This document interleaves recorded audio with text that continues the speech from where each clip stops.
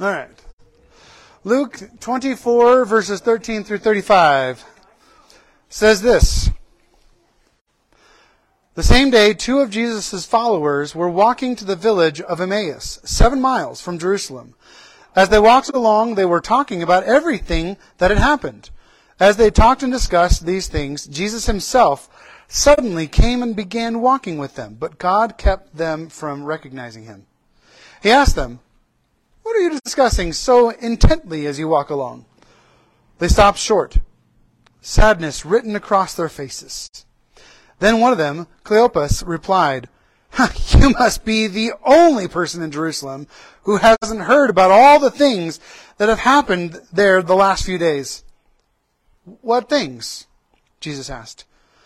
"Well, the things that happened to Jesus, the man from Nazareth," they said. "He was a prophet who did powerful miracles, but he was a mighty teacher in the eyes of God and all the people. But our leading priests and the other religious leaders handed him over to be condemned to death, and they crucified him. We had hoped he was the Messiah who had come to rescue Israel. This all happened 3 days ago. Then some women from our group of his followers were at his tomb early this morning, and they came back with an amazing report. They said his body was missing, and they had seen angels who told them Jesus is alive. Well, some of our men ran to see, and sure enough, the body was gone, just as the women had said. Then Jesus said to them, "You foolish people, you find it so hard to believe all that the prophets wrote in the scriptures. Wasn't it clearly predicted that the Messiah would have to suffer all these things before entering his glory?" Then Jesus took them through the writings of Moses and all the prophets, explaining from all the scriptures the things concerning himself. By this time, they were nearing Emmaus and the end of their journey. Jesus acted as if he were going on, but they begged him, "Oh, stay the night with us, since it's getting late." So he went home with them. As they sat down to eat, he took the bread and blessed it. He broke it and gave it to them. Suddenly their eyes were opened, and they recognized him. And at that moment, he disappeared. Then they said to each other, "Didn't our hearts burn within us as he talked with us on the road and explained the scriptures to us?" And within the hour, they were on their way back to Jerusalem. There they found the 11 disciples with the others who had gathered with them, who said, "The Lord has really risen. He appeared to Peter." Lord Jesus, Yahweh, we thank you so much for bringing us together to read your word here this morning and to hear the words, God, as you spoke to these disciples on the road to Emmaus. And God, the goodness of this passage, that you are with us even in our times of discouragements and disappointments.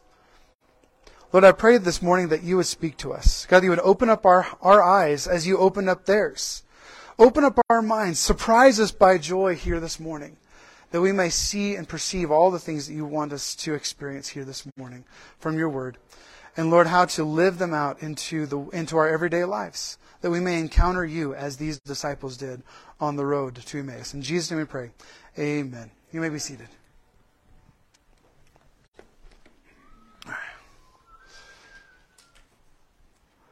Anyone ever get disappointed? Oh yeah. Ever have disappointments in life? Right? Well, okay, so Man Camp was last weekend, and it was awesome. It exceeded all my expectations in so many different ways. But it's interesting how, even at the retreat, and God was doing all these amazing things throughout the whole retreat, there were still some guys that were grumbling about how few people were there. And I'm like, what? This retreat has been so good. Why do you have to dampen it with that kind of stuff, with that kind of thinking? Disappointments in the faith community, often you seem to kind of rally around numbers.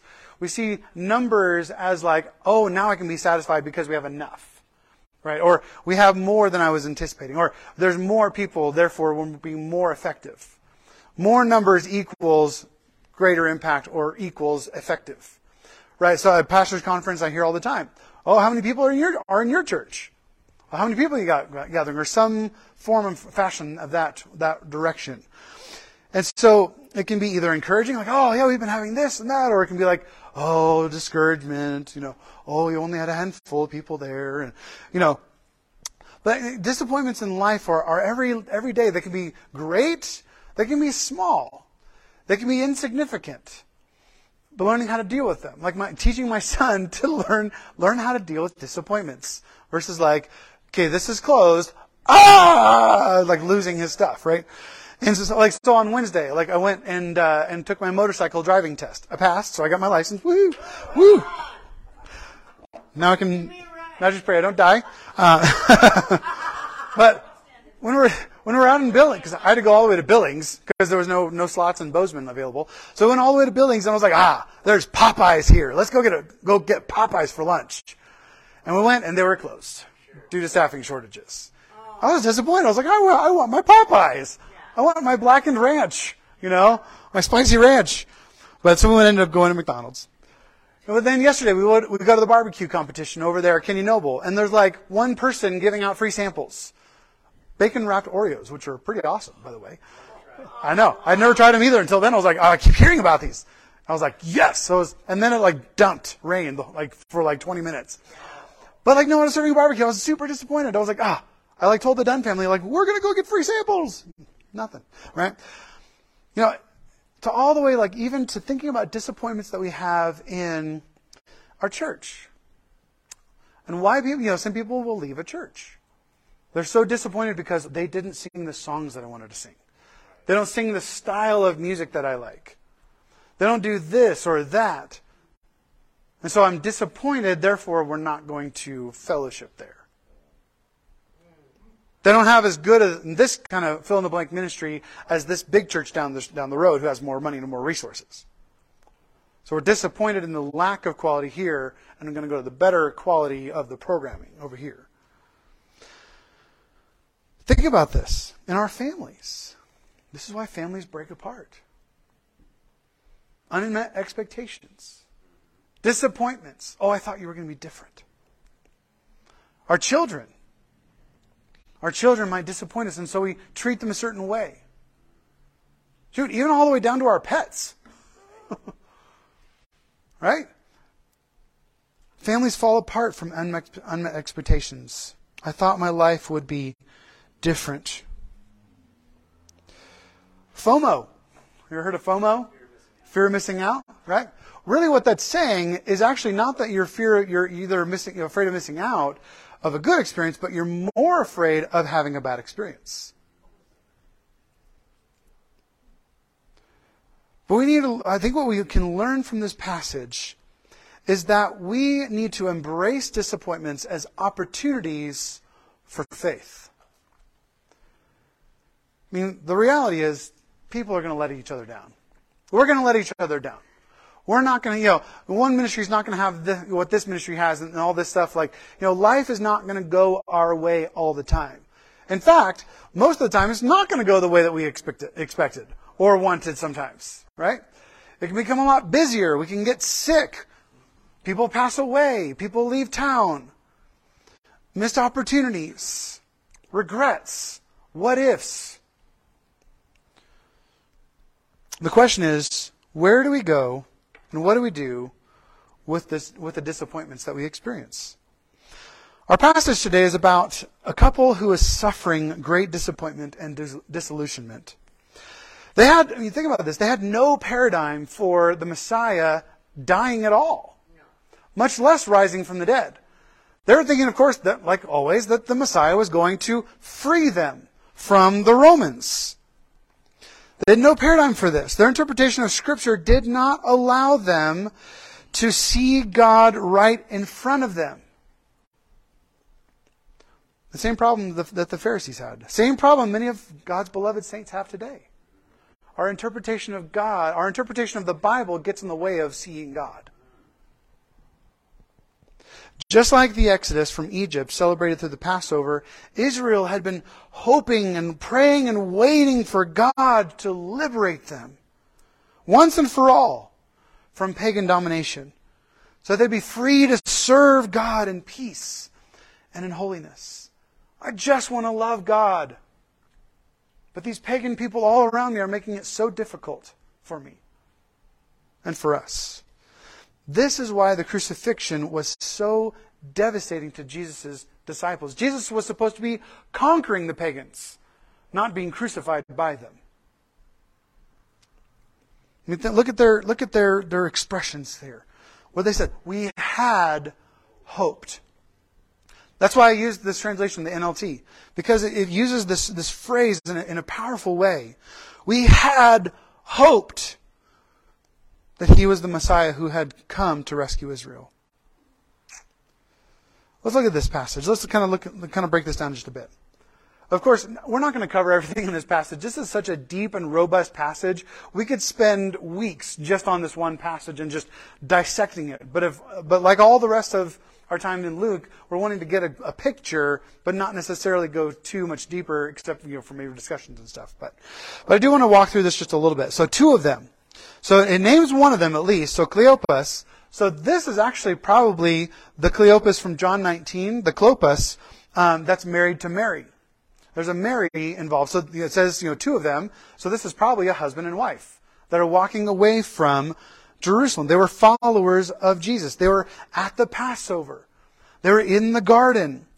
They watched him die from a distance.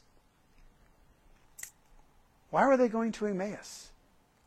A 7-mile walk, 7 miles west of Jerusalem. Why were they running away? The very morning. They even said it in their words. Right? They even said it right here. They said, we saw all these things. We'd hoped. Then some women, came of our group follower early this morning. So this was this morning. And they came back with an amazing report. They said his body was missing. And Peter went and sure enough, it was gone. Why are you leaving?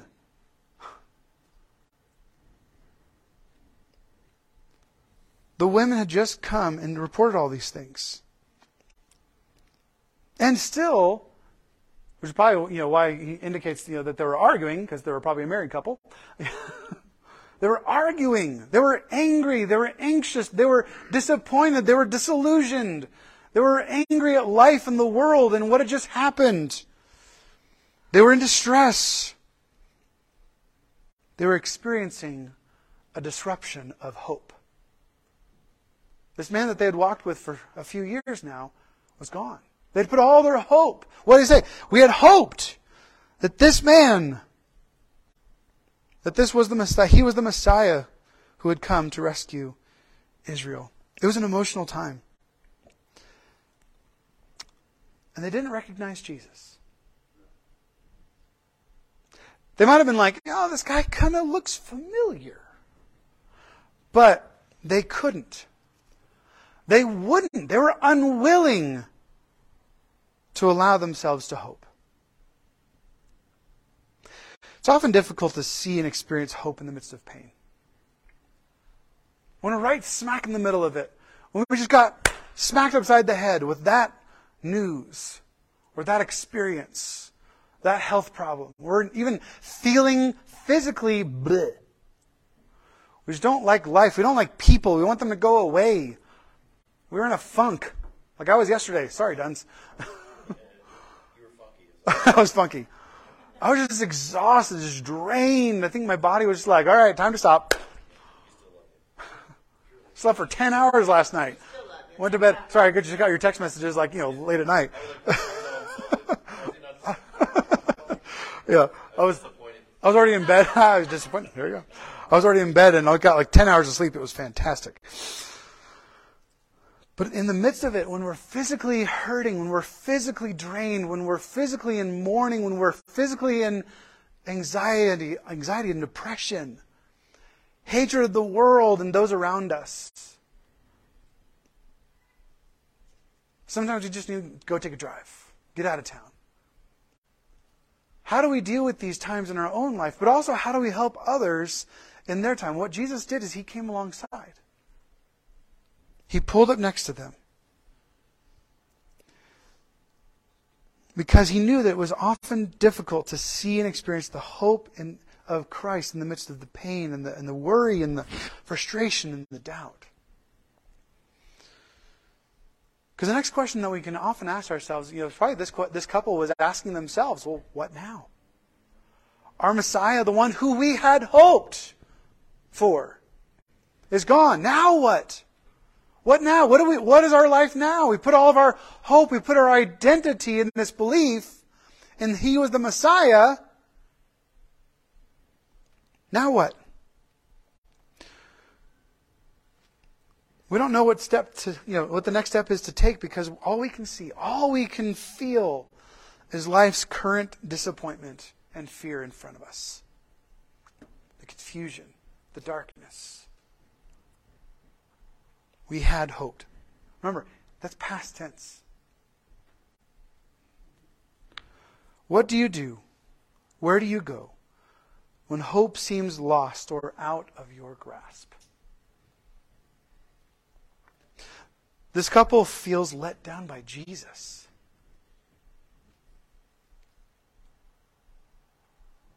He told them, all of his disciples, 3 times exactly what was going to happen. And after it happened, he was telling them, go to Galilee.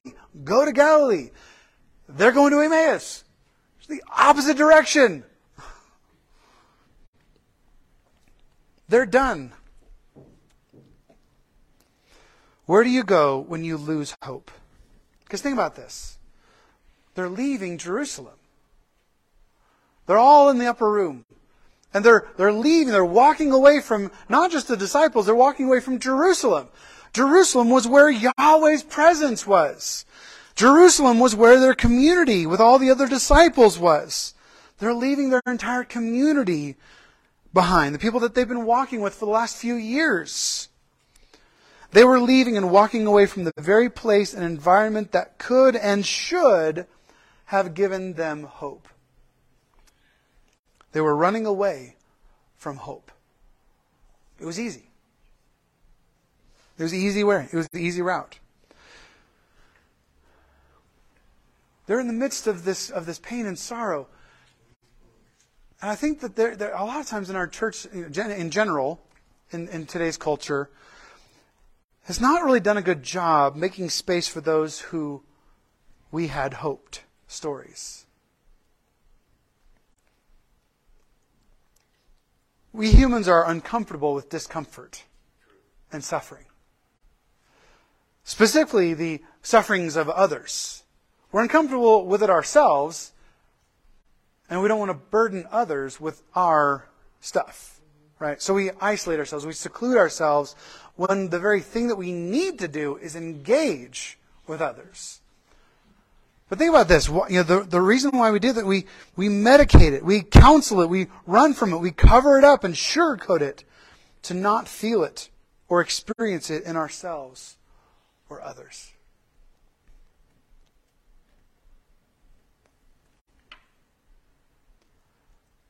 But God entered into their distress. But God entered into their hopelessness. But God walked with them. But God spoke to them from His Word to give them understanding and insight and wisdom to come out of the darkness, out of the funk, and into the light. We're not talking about little stories here and there. Jesus spent the 7-mile walk, going from beginning to end. We're not talking about little stories throughout the whole New Testament and stuff like that. We're talking about, the Old Testament and stuff like Daniel in the lion's den and David and Goliath, all these things. He's spending this entire 7-mile walk going from Genesis to 2 Chronicles, which is the end of the Hebrew Bible in the history. He's walking them through all of it and showing them, this is me. It was necessary for the Messiah to come and die and to be raised again to give the hope of the resurrection. This is who the Messiah was supposed to be. And why they should have hope. Who the Messiah really is. Where He really is. And revealing to them the power of the crucifixion and resurrection as the fulfillment of hope. And basically flipping that statement. That He is the Messiah who came to rescue Israel by His crucifixion and resurrection. They thought that it was the defeat of hope by His crucifixion, but really it was the fulfillment of hope was the crucifixion and the resurrection of Christ. And then what happened? They invite Him into their house when they get there. Hospitality like this, inviting a man with whom they've been, having such an animated conversation with, to stay with them and to share a meal with them that night. All this was quite normal. This was traditional Judean hospitality during those times. What is surprising, however, though, is that Jesus takes the lead. He takes the role of the host, not the role of the guest, when he breaks the bread. And he blesses it. And boom! They're surprised by joy. They wake up. Their eyes are opened. This is like our faith experience. When we come to faith in Jesus Christ, it's like this. It's like, boom! Whoa! Yes! I'm alive. I'm now fully alive. Wow, the world looks different. Oh my gosh.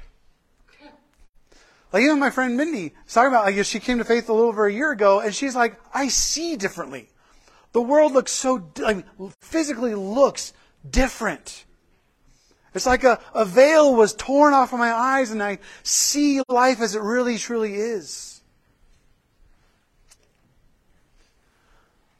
And their story can remind us that in the midst of the disruption of hope, that Jesus walks with us. In the midst of confusion and disillusion, Jesus takes us back to His Word and reminds us of who He truly is. In the midst of our anger and frustration, Jesus becomes our peace. Amen. As always says in Isaiah, He says this. He said, you will keep the mind, this is Yahweh, you will keep the mind that is dependent on you in perfect peace. For it is trusting in you. Trust in the Lord forever, because in the Lord Himself is an everlasting rock. I heard this illustration recently of the falling tide. There's this guy out trying to fish this little fishing hole area, and he was not finding, getting a thing at all. And every time the tide would go out, he would pull his line out. He's like, all right, all the fish are gone, and so I'm going to pull my line out. And there's this guy in a cabin. He came over. He's like, "You're not catching anything, are you?" He's like, "Nope." He's like, "Well, you're doing it wrong." What? You're taking your line out when the tide goes down. The falling tide runs out. But what that does is it actually stirs up all the plankton, and the fish go nuts. That's the time to put in your fishing line. So he started doing that. He and this old man threw their fishing line when the tide went out. They were catching them by the tens. There's like fish after fish after fish coming out. So the falling tide of your life looks like you're losing everything. The water's running out. It looks like all the fish are going away. It looks like all of the hope is being drained from your life. But that's the time when you throw in your line. Put your line in the water. You can only make one mistake: not having your line in the water. During these times of frustration and disillusionment and disappointment, throw in your line. Engage in your life. Engage in your faith all the more. Lean on God. Trust in the Lord. The one whose mind, what does it say? Whose mind is dependent on you in perfect peace. Trust in the Lord forever. And what does that look like? It looks like throwing your line in the water. Right.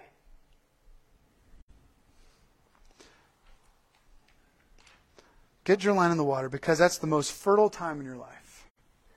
The times you feel the times you feel like hope, focus, and inspiration are being drained from your soul, these can be the most nourishing seasons if you use them as a time for meditation on the Lord and His Spirit and His Word. If you allow Jesus to come and walk beside you on that walk of disappointment. N.T. Wright says, bring your problems, your agonies on the road to Emmaus with Cleopas and his wife. Share it in prayer with the stranger on the road who approaches, and lean in to listen for his voice, explaining, leaning forwards, warming your heart by applying Scripture to what's going on.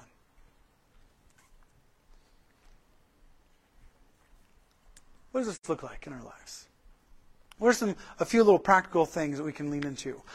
Well, one thing I learned for my motorcycle test, from studying it and from doing it, one of the tests at the very end was the swerve and stop. So what, the first one is was to accelerate really fast to, between 12 and 18 miles an hour, and then brake really fast. And, like if there's an obstacle or something like that in the road, like stopping really fast.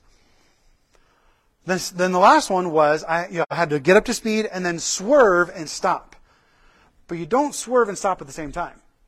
You swerve first and then safely come to a stop. I learned that with a motorcycle. You swerve, then stop. What does this look like? You swerve. Oftentimes this looks like in the midst of the crisis, in the midst of the disappointment, it's that initial frustration. I want to yell at my kid. I want to spank the dog. I want to just yell at my wife. I want to, beat a kitten. I don't know, whatever it is. I want to yell at that coworker. I want to do this. I want to do that. I want to fire them. In the midst of it, there's that fiery moment. But we need to first remember to swerve. Avoid the trap.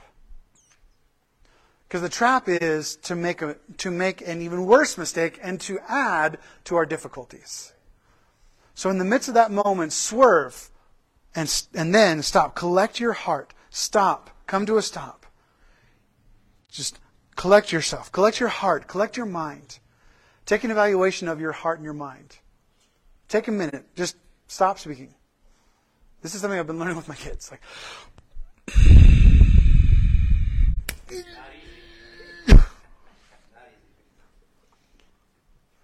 Don't spank the kid. Listen. Swerve. Stop. So swerve and then stop, and then you can reevaluate your trajectory. What's the next step that needs to happen? Right? And then run to Yahweh. Run back to God. Run back to the Father and the Son and the Spirit. Return. Turn around. Go back to the Lord. Back to the Father's presence. For them, it was back to Jerusalem. Go and spend time in the Father's presence. Read, pray, meditate on His Word, sit, take a nap. One of the most holy things we can probably do is to take a nap. Rest. Jesus did on the boat, right? Right? And then run back to your community. Run back to your brothers and sisters in Christ who can encourage you with the words of the Lord. It's one thing to think them and to read them. It's another thing to hear them from each other. They ran. Look at this. They were saying they're turning in. They're like, hey, stay with us. The night's getting late. Come and share a meal with us and stay the night even. Throw up your feet and sit a while, right? And then as soon as that happened, they're like, we got to go back. And they said within the hour, they were on the way back to Jerusalem. And they ran back to Jerusalem. They did the whole 7 miles and got back to Jerusalem. And to tell them what had happened. They didn't wait. So I don't like to call this the walk to Emmaus. I love to call this the run from Emmaus. Right. That's the whole point of the story, was that God was calling them back. Right. He was entering into their situation and calling them back into fellowship with Him and the church, because it's all about the restoration of hope. And because it's about restoring our hope, we can embrace the disappointments as opportunities for faith. When the disruptions of hope, unmet expectations, and disappointments of life and faith come, look to them as opportunities to engage. Put your line in the water. Say yes to God. Stop being faithless and start being faithful. Say, yes, I will make a change in my life. I will engage to do things different. How do we do this? 1, bear one another's burdens. The Bible says it. Let's do it. We should take it seriously. And not just bear one another's burdens, but be willing to let others bear your burdens. Because I think that's the more difficult thing for us. Yes. Number 2, invite Jesus into your situation. Let Him see. He already knows. Name it. Tell him, God, this is the stuff that hit the fan. And I'm frustrated about it. God can handle your frustration. God can handle your poopy mood. Meditate on His Word and spend time in His presence by the Holy Spirit. And number 4, grow spiritually. Think about this. This is what Jesus was doing in this time. I think this was one of the most important times in the church, that Jesus was investing in Mary and Cleopas during this time, so that they could bring this robust and practical theology of Himself back to the church. Because what did He do? This was the first time that Jesus had gone all the way from Genesis to the end of the Hebrew Old Testament to 2 Chronicles and showed Himself. He created a robust theology of who the Messiah really truly was. He took them through the whole law and the prophets, and they brought this back to the church. They brought this robust understanding back to the disciples who were in hiding. God always wants to deepen your faith by breaking bread with you and showing you His goodness. Even, and especially in the midst of times of disappointment. These are the times that God wants to work the most. Let Him. Let Him. And make the change. Be willing to say, yes, God, I'm willing to give you my time. I'm willing to give you my trajectory. I'm willing to let you guide. I'll put you in the driver's seat. Help me to make the changes that I need to make in order to say yes to you and to pursue joy in the person of Jesus Christ. Maybe that's going to take some of us getting up early in the morning before our families. Getting up and intentionally spending time in His Word. Spending time in prayer for our family. Changing our mindset of our family and our work and our life. That's where what we do takes root. That's where our understanding of how to live out our faith comes from. Is those times that we spend with God in His presence and in His Word. So what does it mean for you to invite God into that process and grow in your faith? To embrace these times of disappointment as opportunities for God to grow your faith. Jesus, we thank you for this time this morning. God, we pray, Lord, that you would help these things to take root in our lives. It's easy to talk about, difficult to do. So Lord, help us to engage with you. Help us to swerve and to stop.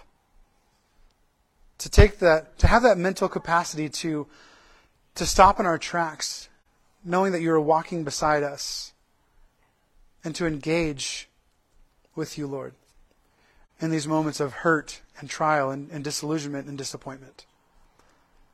So that we can see you in a greater light. So we can encounter the living Christ walking with us every single day of our lives.